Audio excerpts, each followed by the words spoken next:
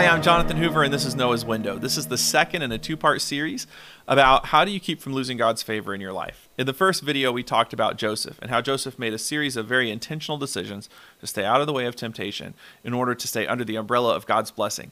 Now we're moving forward to talk about David. This is in 1 Samuel chapter 24. We're talking about this sort of dark season in David's life where the previous king of Israel, Saul, is trying to chase David down and kill David, even though David's never done anything bad to Saul. As a matter of fact, all David has ever done has been loyal to Saul, served Saul, and tried to do the best that he could to work under Saul when he was employed by the king. But now David is being chased all over the place by Saul. He's really literally having to fight for his life. And in 1 Samuel chapter 24, we run across this weird sort of situation where David catches Saul in a vulnerable position in a cave and could have taken Saul out just like that. Would have been a complete shortcut to becoming the king of Israel. And to everyone around him, it makes perfect sense that he would take Saul out at this point. As a matter of fact, David's men are telling him, this is God that is making this opportunity available. The Lord has really given you Saul to take him out.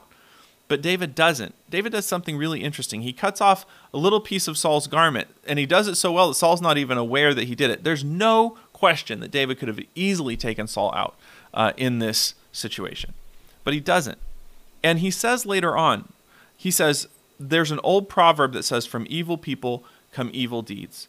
So in some way, he's able to sort of zoom out from the situation, not pay attention necessarily to all the circumstances and what he's going through, and see it so big picture that he can say, this is one of those times where two wrongs don't make a right.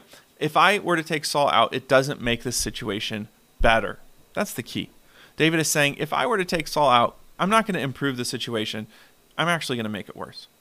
What's the point that I'm making? The point that I'm making is that can doesn't always equal should. David was wise and wise enough to stay under the umbrella of God's blessing and his favor because he understood that just because he could take Saul out didn't mean that he should take Saul out. And he recognized that it was not the time and it wasn't the right thing to do. Right? So one of the things that I would encourage you to do today as you go through the course of your day is to ask yourself, if you find yourself almost doing something that would normally sort of contradict your own conscience or contradict your moral code, to ask yourself for a second, am I doing this because it's the right thing, or am I just doing it because it's something that I can do?